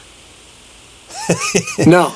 You have to shift over and be over the leg and over the foot. Now, you may collapse in and your knee might go in, but your head's still going to be over your foot, right? I mean, there may be some poor mechanics going on, but you're, and if we know for a fact that force production is the number one key to how fast you can move, how high you can jump. Right. If you can't stand on one foot that way, you sure as hell can't put any force through it. If you can't squat down on one leg with your head in the center and come back up because you're just going to fall over, you can't produce any force there. It's obvious, right? Now, I'm not a huge fan of the pistol squat either, but I think that would be a decent test, right? So if you can't do that as a test and do it that way with your head in the middle, why would you ever think it was a good idea to have somebody run that way? It makes no sense. Right. It makes no sense. It's one of those things where it's like we've been so entrenched and we've been fed this idea of neutral, this idea of straight lines. It's been the narrative. It's been what's been alarmingly the populated opinion, where it's like, this is what we do. But nobody ever asked, what happens in slow motion? And then even when they did look at slow motion, they were looking at the side view. The side view is not going to give you head over foot information. It's just not. Front and back will give you head over foot information. And if you, like Michael Johnson, Olympic medalist, he's somebody that teaches head in the middle, and I've got video of him, and he's a GOATA.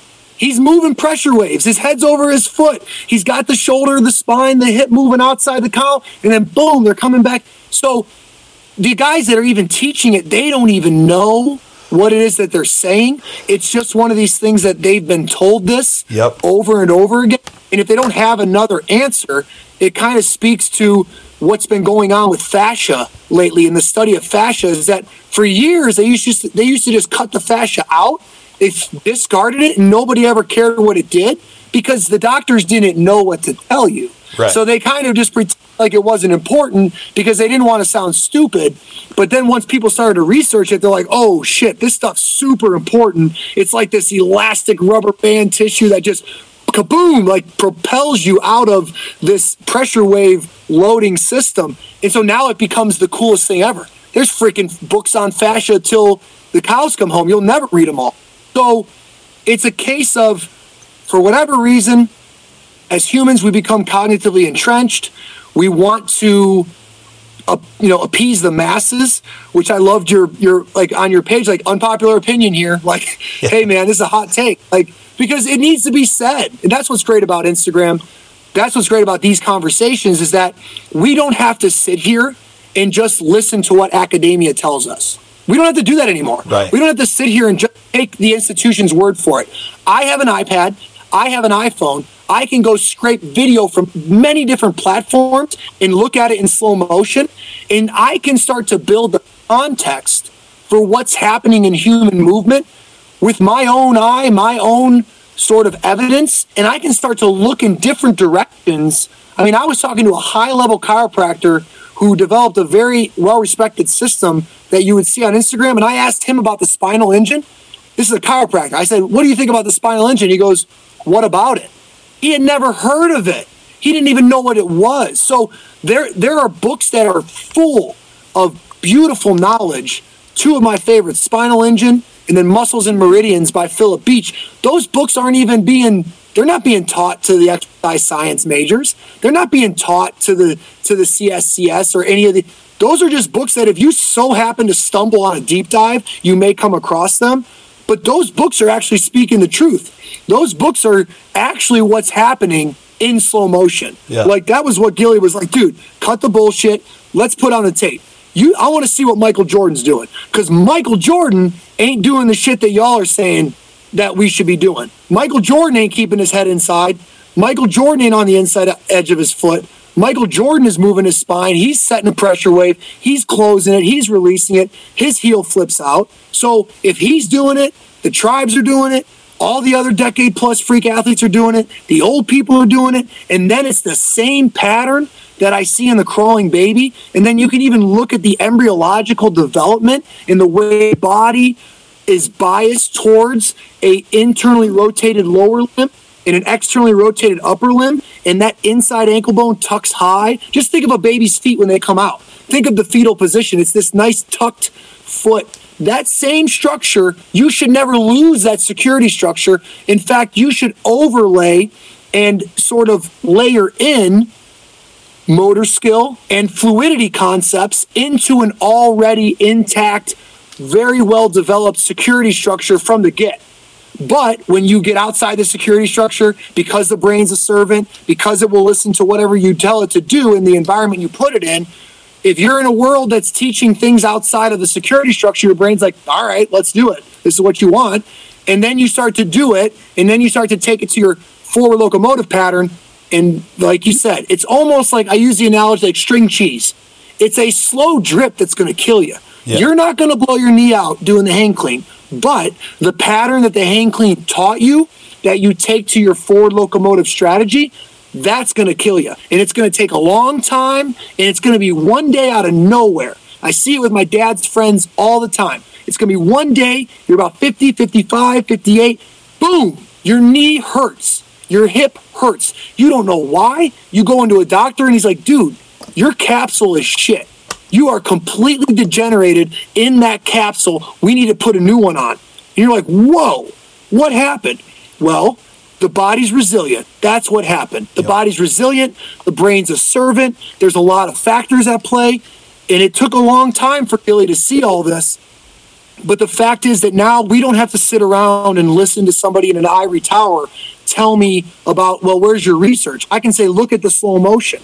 And then there is research that shows you that certain things are going to hurt you. I just looked at a research article last night. They studied 800 people over 6 years. It was all Olympic lifting. 65% of them were injured. That was just the training. That wasn't even the coupled in, like, does this guy play sports? Like, do you understand the rigors of the NFL, the NBA, just travel baseball for a high school kid? Like, all the miles that are going on the feet and all the miles that are being put on the wheels in the system. That's why bodies are breaking down. It's not that the lift itself is hurting you. It's what it's doing to the pattern that's hurting you over time. And that's why it's so hard to point the finger at anything. And that's why we don't put blame on Olympic lifting, or we don't put blame on core bracing techniques, because they just haven't had enough time to be exposed. But right now, it's starting to get exposed. Mm-hmm. More and more coaches are walking away from Olympic lifting, and they're saying, dude, this landmine's a pretty cool tool. If I had O linemen and D linemen, they'd be on the sleds all day. They'd be doing what they do, pushing things, right? They'd be in a heels up, forward locomotive state. They'd be learning how to drive force forward, right? And so luckily the landscape's changing. Things like Instagram, things like these podcasts are allowing us to do that, which makes it exciting, but there's still a long way to go. I mean, there really is. You're right. Like, the cognitive entrenchment's a real thing. Oh, yeah, and just people parroting things. Just, well, my coach did this, there was two really cool things I wanted to touch on there. You talked about, people looking from the side and two-dimensional. Now, I've noticed this for a while. When I went through college, and I have a million personal training certifications, and I go to these things, and they would always say to stand in front of your athlete off to the side when you watch what they're doing. That way you can see everything that they're doing, right? Actually, they would say it backwards. They would say to have your people stand that way and watch you so they can see everything. So if I'm squatting, they would have you stand off to the side and out to the front so that the person watching can see everything, right? Right. But then when they would watch you, they would never do that. It would be straight on to the front or off to the side. They would never stand where they told you that you could get the best view. And I always find that odd. And you can watch, you can go on Instagram or YouTube or whatever, or go to a meet, whatever it is, and you'll see the same thing. The coaches will be standing either directly in front or off to the side. And I always found that odd because, it's like everybody knows that those are the two worst vantage points, right? Right. but they still go there. It just they still, in athletics, it's not a routine. Yeah, in athletics, there's just so many obvious things and people will say. They'll say these things, and they'll tell you, and then they'll go and do the. I don't want to go off on a tangent, but a really good story is when I was training this boxer. We went to Italy, and they had a tryout for the Italian boxing team, and we went to this gym for a sparring session that week. And the first thing you saw when you went into the gym, you walked up these stairs, there's a giant poster of Mike Tyson on the wall. And then we went and they sparred, and one of the pieces of advice they gave to my boxer was, you shouldn't be so aggressive. You're not Mike Tyson. Well, why do you have a poster of the guy on the wall if you don't want anybody to act that way? Yeah, but that's that's athletics in a nutshell, right there. Like I learned that. It's so true. Wait a minute.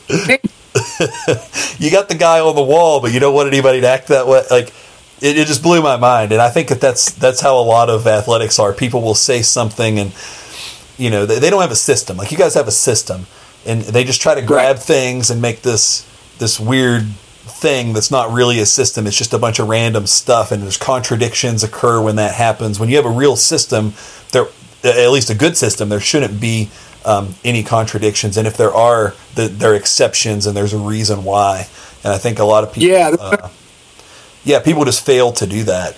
And the other thing I wanted to point out was Johnson with the running, and he runs correctly, and everybody uses him, and he's really fast, and he's one of the best. But then he teaches everybody to do the ass backwards opposite of what he actually does. If you watch his videos, and I find that very odd, and a lot of people, and myself included, I'm not real big on academic stuff. If somebody's really good at something, I'll take their advice over a textbook almost every time. But I'm also smart enough to dig a little bit into it. But I talked to Jim Wendler. I don't know if you know who he is, but really famous powerlifter, one of the most famous powerlifters. He actually coaches football now. And he said that for a long time, when he left powerlifting, people were paying him to do seminars, and he would travel around, and he would do all these powerlifting seminars, teach people to squat. And he said at some point he was at a seminar, and I don't know what the cue was, he didn't say, but he said he was giving out these cues, and he stopped in mid-sentence one time at a seminar and thought, I've said this 100 times, and I don't think I actually do it. Right. It's crazy. But he had heard it. Thing you might not even be doing yourself. Yeah, but he had heard it so many times, and it sounded good, and he was like, oh, yeah, Yep. And then he realized, and he said that's the big moment when he realized, and then it made him a better coach, because then he was like, wait a minute, I don't do that. This is what I do. And then he started teaching people what he did, and then it was a whole different ballgame from there forward. But I think Johnson's probably in a similar situation. He has all these people in his ear saying all this stuff, and it was after his heyday, maybe. And he's not out there. He's not out there actually performing at that level and being real competitive. But he's hearing this stuff, and it's probably people he trusts, or people that have gained his trust in some way, and now he's just repeating it, and he hasn't figured it out yet. Yes, but I think he will. I think anybody that was at that level is pretty smart, and I think if he sees your stuff or Weck's stuff or whoever's stuff, and I think if it can get thrown in his face, because I haven't seen any blowback, I haven't seen him argue with anybody otherwise. I just don't think maybe he knows. I think you'll see a turn. I think he would flip. I think he would start being on board with you guys. I think if that would happen immediately, if he saw, especially one of the breakdown videos where you guys show it, I mean, it can't be any more obvious than that, right? I mean, what's he going to say? Well, I held the world record, but I did it wrong. I mean, I don't know. That's what we say is like, we're not trying to we don't have opinions. Right. GOATA was based off observation. Yeah. It's all slow motion evidence. Yeah. That's what we hang our hats on that. When someone sends me a video, I put it in the slow motion. I got to see, I want to make sure and verify it, because the naked eye is going to fool you. Right. This is why magicians make millions of dollars in Vegas. Yep. They're fooling your naked eye. This is why slow motion evidence could put somebody away for life, but eyewitness testimony is like the least valuable in the court of law. every sports organization is adopting slow motion because the ref's naked eye are just blowing calls left and right. Right? I mean, they're just ruining the call left and right with their naked eye, but you put it in slow motion, it becomes more obvious. Now, even then, for some reason, I don't know why, but they'll still mess up calls. But the majority of the population is like, yeah, that was a pass interference or that wasn't. Right. But the only reason you get to see it is slow motion. Right. So slow motion to us is a way to say, cut the shit with the research articles. Like, stop telling me to read 80 pages of biomedical gobbledygook when I'm watching with my own eyes with context behind it, right? That's the other thing. Like, don't just start looking at slow motion without any context. Right. Like, we have a system that has thousands of hours of slow motion video across the lifespan with context behind it. So when somebody brings something to our attention, there's a circumstance there. There's context to why we say what we say. It's a evidence-based system, and that evidence is slow motion. So to us, people, like, I don't know what to tell them. I'll show. I mean, we've had arguments with dads, with coaches, with everybody about the Olympic lifting videos, and we are literally in the video showing somebody jump backwards and then showing an Olympic lift where they're jumping backwards, and people will still fight us on this. And so it's a case of we just keep putting out slow motion. You know, we used to do more just like a still picture with a lot of arrows. People didn't figure it. They don't get it. So I'm like, we got to go IGTV. We got to explain it to the world. We got to teach it. We got to show them what's going on. You got to show Michael Johnson in front of himself. Hey, Mike, look what you're doing. Yeah. You're a GOATA. You're a GOATA, but you're teaching things that are going to make people WOTA. Yep. Right? Like, you're setting a pressure wave, you're releasing a pressure wave, but you're going to teach somebody to do something the opposite, you know? And so it's faulty language, it's faulty information that has got us to where we are with all these misconstrued ideas. But we think that a cleaner language, sort of taking back the body. Remember, all that academia, all those, you know, breaking down all the muscles and giving them all names, breaking down all the joints and all the ligaments and giving them all names, that's useful for somebody who's going to take apart a body and then put it back together. If I'm be a surgeon and I'm going to cut you open and then put you back together, yes, I would hope that you know if there's a muscle attached to the talus. But guess what? As a locomotive expert and as a slow motion expert, that don't mean jack to me because I'm looking at the integrated whole. I'm looking at a macro concept. I'm looking at how something's traveling through space and how it's using all of itself to move this ship forward, right? I don't need to put you back together. That's the surgeon's job. We can change the language on the training end because we aren't surgeons, right? We are trainers. We are for us at GOATA, we're locomotive experts. We're a slow motion and analysis. So we got to use a language that can connect with a 9-year-old and it can connect with a 90-year-old if they were in our care, right? Everybody's got to be able to grasp the concept to understand the cue, but it's got to be in plain language where they'll be willing to accept it and understand it. And then, like we said before, you got to have a couple cues at the ready so that you can adjust to the client. Because if you make the client adjust to you, then you're kind of just an ass. You know, you're like, well, you're the idiot, I'm the smart one. It's like, no, maybe you need to fix the way you're saying something because nobody else is understanding you and you're being stubborn. So we see it as sort of taking the body back and giving the control back to the user. You know, I don't know how to put together an iPhone, but I know how to use it. You know, there's a difference there. It's, know your role, but also understand the big picture. Yeah, for sure. And I think, there's a lot there too, but I think you're listening to Get Strong or Die. We'll be back right after this. Introducing Get Strong AF one-on-one online coaching with Hannah the Destroyer. This coaching program is for the focused and dedicated woman who wants to get stronger and compete. You'll never be left in the dark, from bi-weekly training calls to support via text and email. She has your back every step of the way. There's made-for-you training sessions. Every exercise, every lift, every piece of equipment used has you and your goals in mind. And also, there's strong mindset training because we understand that strength and mindset go hand in hand. There will be weekly prompts videos to uplevel your mindset so when it comes to step on the competition floor, you are 100% ready. If you are interested in this, go ahead and email Hannah at powerthroughmovement.net or look for more info at powerthroughmovement.net. as far as like the muscles go, years ago, bodybuilding was like the biggest thing in the weight room, right? Like everybody wanted to be a bodybuilder. Yep. Bodybuilding publications ruled the land. Like you go to the store, no powerlifting, no strongman. There were no publications, all bodybuilding. And isolating muscles is important for a bodybuilder. But that's where all the information came from. So you have all these people now, when anybody's in the weight room anywhere, and even though bodybuilding, the popularity of it's almost, it's pretty well, it's dead compared to some of the other stuff. Powerlifting's making a comeback, strongman's going mainstream. But that's still, it's trickled down. It's still in there. People still have this mentality. I get it all the time, even in strongman. People say, why are you lean back when you're overhead pressing? You're not working your shoulders. Well, I'm not trying to work my shoulders. I'm trying to win a competition. Yeah, exactly. But you hear it all the time. And that's one reason they're isolating this stuff. And the other reason is they let these physical therapists who do a great job at physical therapy, and they're very smart, but they let them do these studies or voice their opinion on strength training or athletic training or whatever. And they're very similar, right? Like you go to them because you hurt a muscle or you hurt a ligament and they have to isolate it. They have to break it down.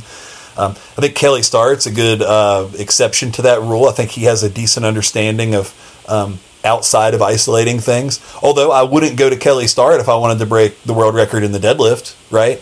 I wouldn't go to him for that. I would go to him for prehabilitation or rehabilitation or mobility or something along those lines.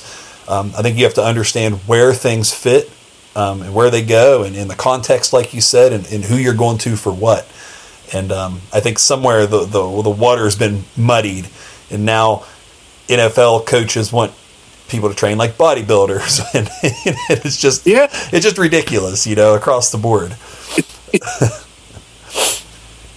It's crazy. That's the other thing is like I keep saying this because I use the evolutionary outlook early on of like what was it designed to do?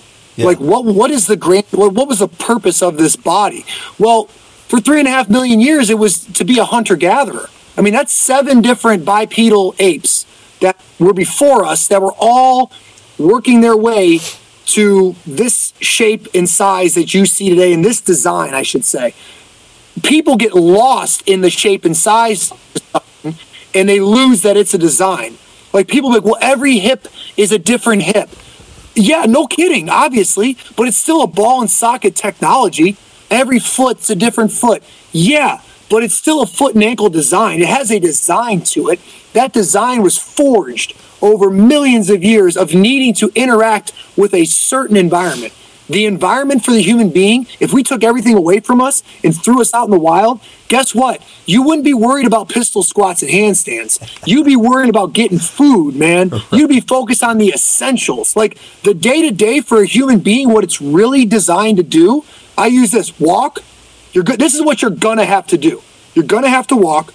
You're going to have to squat. You're going to have to hinge. And you're going to have to rest. Now, the throwing, the swinging, the striking, that aspect of it, you could go through life nowadays without using it. But for the human being back in the day, that was a fact.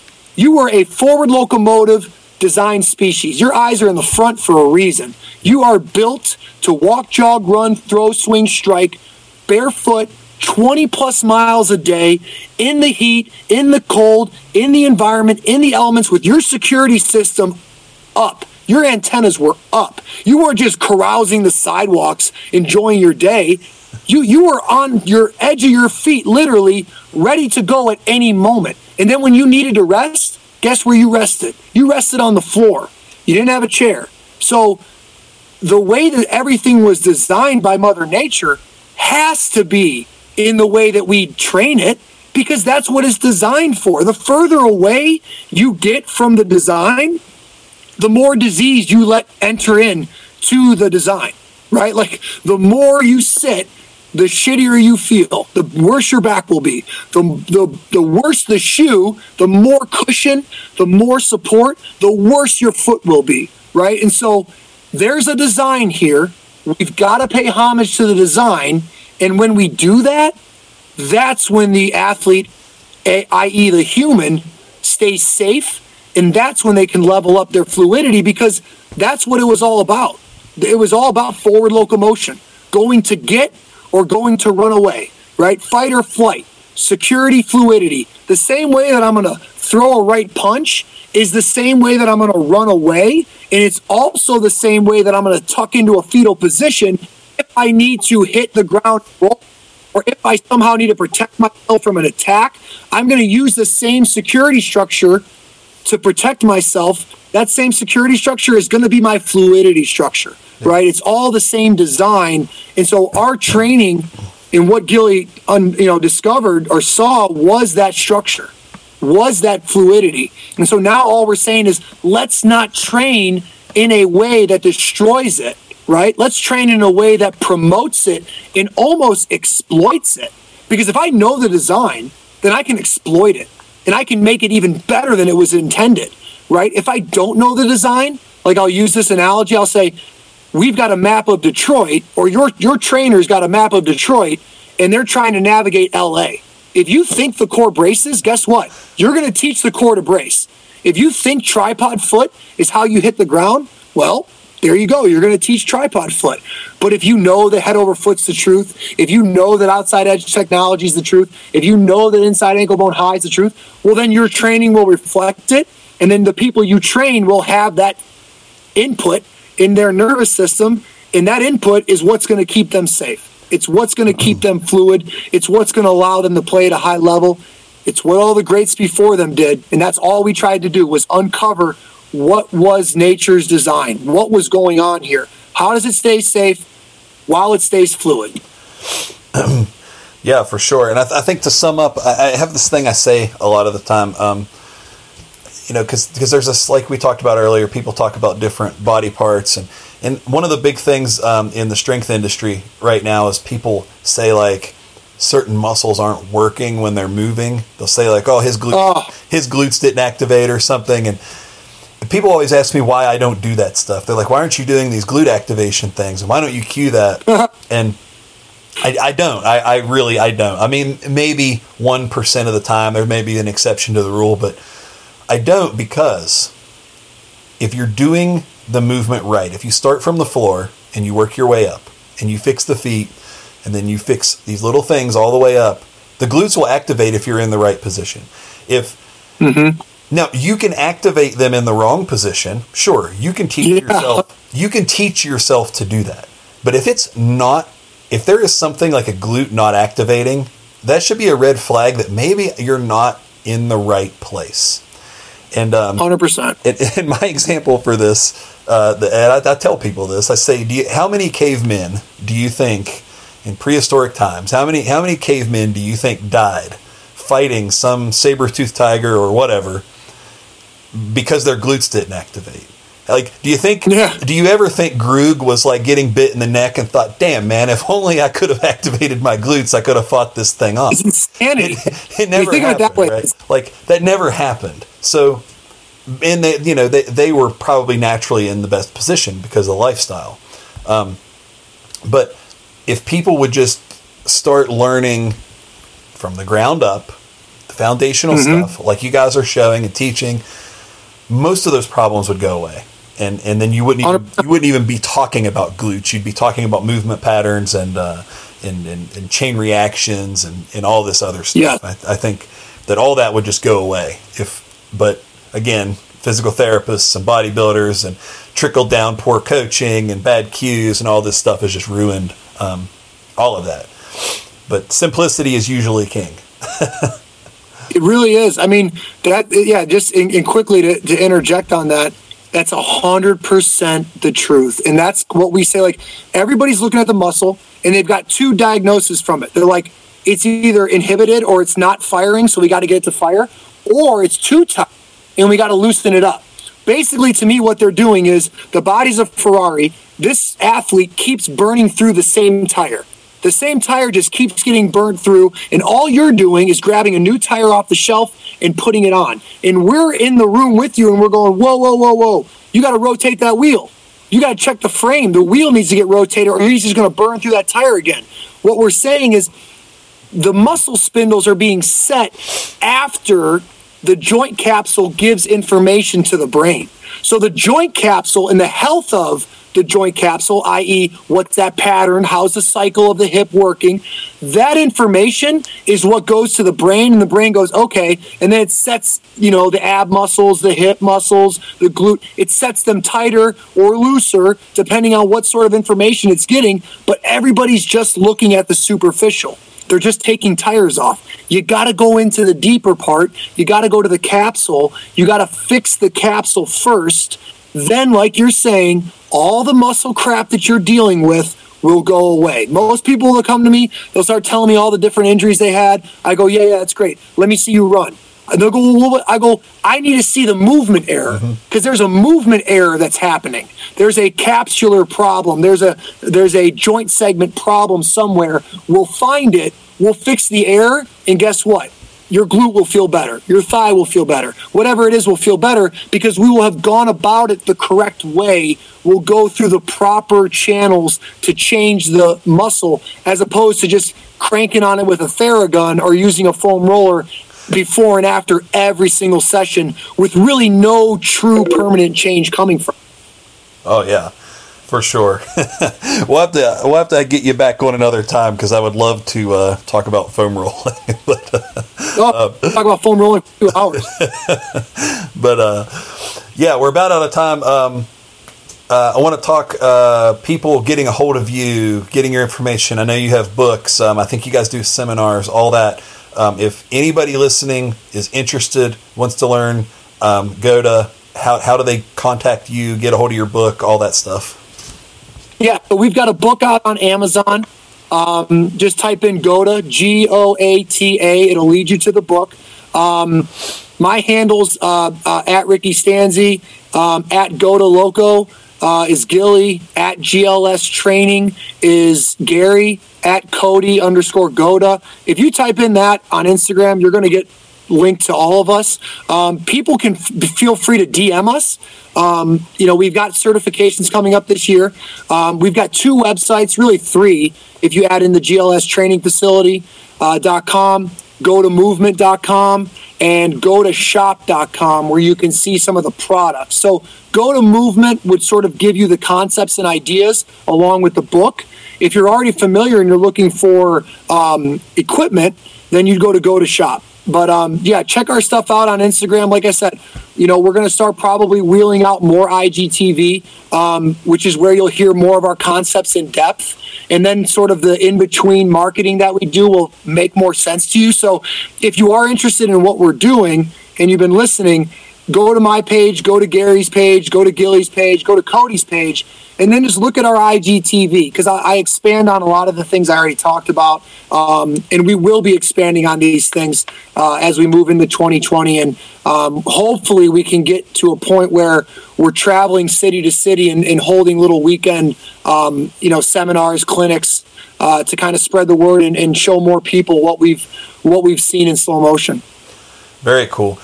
Yeah, and when I put this up, I'll try to put the link up to some of those websites so people can see it and and get a hold of you. And if you have any trouble, feel free to DM me, and I'll send you Ricky's way, and we'll get you set up there. Very important stuff, especially if you're a coach and you're out there and you're teaching our youth. Definitely watch what these guys are doing. I think really great stuff, and there's very few people doing anything even remotely similar. So these are the guys. I want to thank you very much, Ricky, for taking your time out of your day. It was almost 2 hours. Really appreciate it. And we'll definitely try to get you guys back on here again. Awesome. Thank you, John. I really appreciate the opportunity, man. That was fun. Very cool. This has been John the Viking Mauser with Ricky Stanzi. Get strong or die.